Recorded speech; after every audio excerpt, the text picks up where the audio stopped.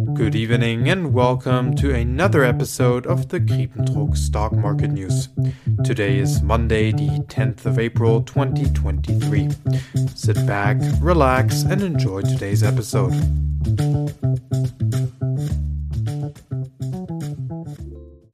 Wall Street opened today again after the long trading weekend. It was very interesting to see how markets reacted to Friday's jobs report today. I talked about the jobs report in yesterday's special episode in great detail.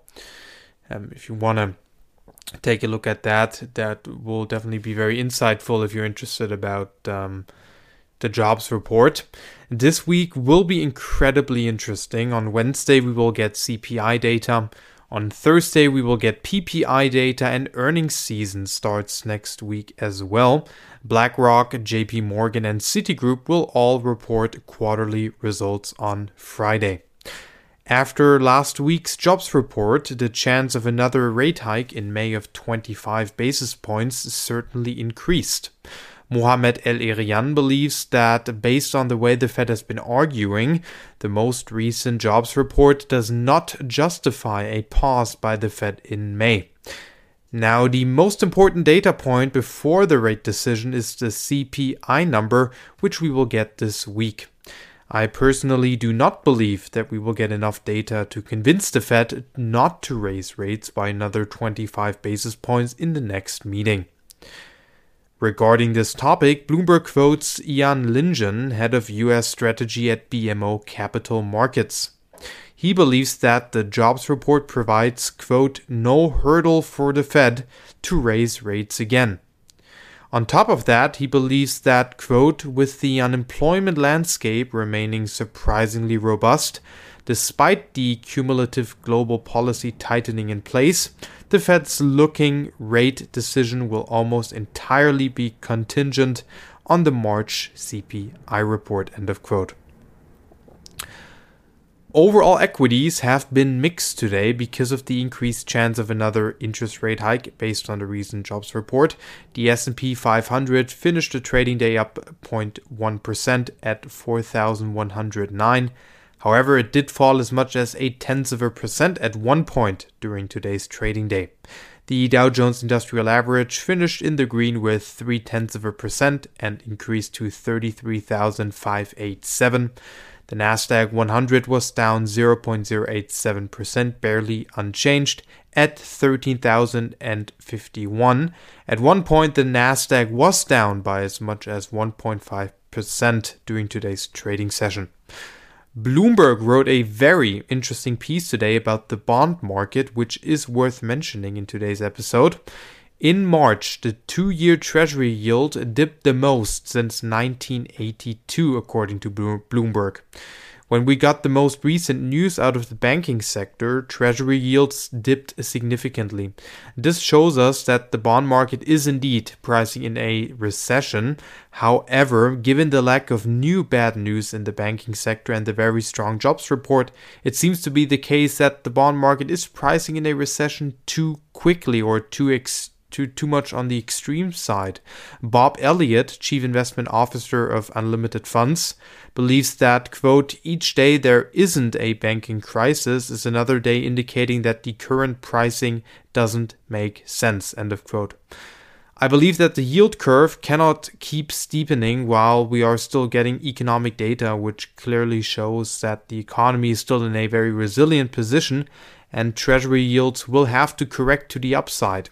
In fact, it is usually the case that the 2-year Treasury yield rises above the final federal funds rate, which indicates that it would not be too surprising if the 2-year yield increases to 5% or even higher, even though we are far away from that point at the moment. Today we have seen Treasury yields rise again. The 10-year Treasury yield ended today's trading day in the plus with around 4 basis points and increased to 3.419%, while the VIX volatility index increased by 0.54 points to 18.94. How will the VIX perform in the coming weeks? Bassam, managing partner at Simplify Asset Management, said to Bloomberg today that it is, quote, just a matter of time until the VIX picks up. Over the past 30 years, we have seen a large correlation between the shape of the yield curve, credit spreads, and implied volatility. And I mean all the volatility measures, including the VIX and MOVE.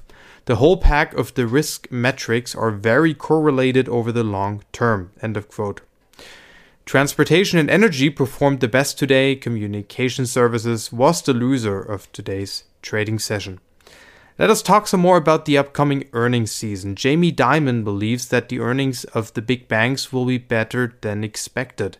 This would be a good start to the earnings season and probably will put upward pressure on equities and might be the beginning of another short-term rally on Wall Street. Last but not least, I would like to talk about interest rate risks and credit risks, because this is indeed a very interesting topic. What we have seen in the past couple of weeks is the markets transitioning from being worried more about credit risks instead of interest rate hikes or interest rate risks. I remember that back in 2022, I talked about this good news is bad news topic many times. Markets always reacted quite badly to good economic news because this would ultimately mean that the Fed has to keep rates higher for longer. The bull story of Wall Street in 2022 was basically all about seeing economic weakness so that Wall Street could continue to talk about a Fed pivot and engineer a bear market rally by doing so. In 2023, Wall Street became more worried about the economy and credit risks became a bigger fear. What should we be more worried about at the moment?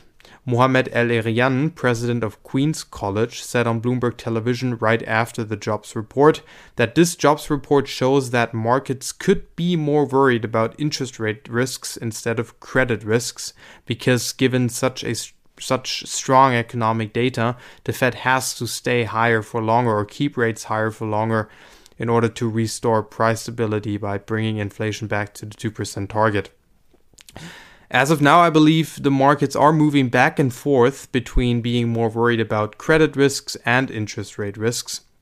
Markus Koch explains this very nicely in his most recent Closing Bell podcast episode. Right now, markets are sometimes celebrating good news and sometimes it is celebrating bad news, because bad news in the economy means that the Fed will be less hawkish in the current interest rate hike cycle. However, sometimes bad news is actually being treated as bad news by the markets, and this constant back and forth of the past weeks has been very confusing and irritating, but it highlights one thing, namely that the Fed is data dependent and the markets know that. This data dependency is a risk because it means that the Fed is more reactive than proactive, and because data is backward looking, which makes it very hard to make the right policy decisions and fully take into account the lag of monetary policy.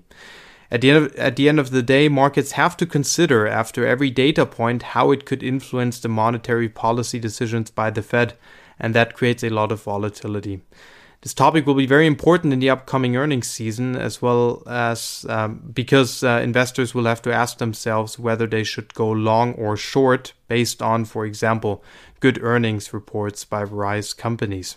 Wall Street seems to be undecided, and that also seems the case for the very data-dependent Federal Reserve.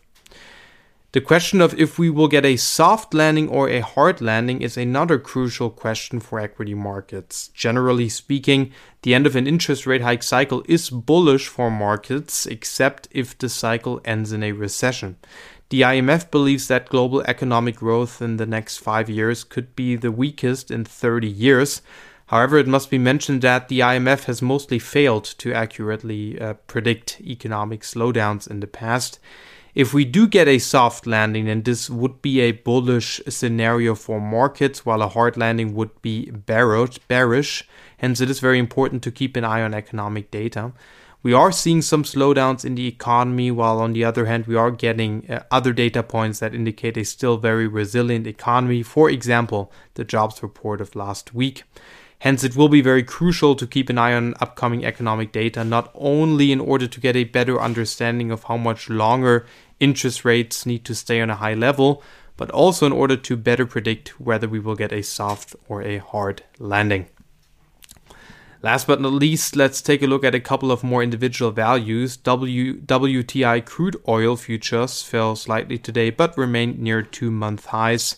Gold futures fell significantly for the second session in a row, while the US dollar increased by the most in almost 2 weeks.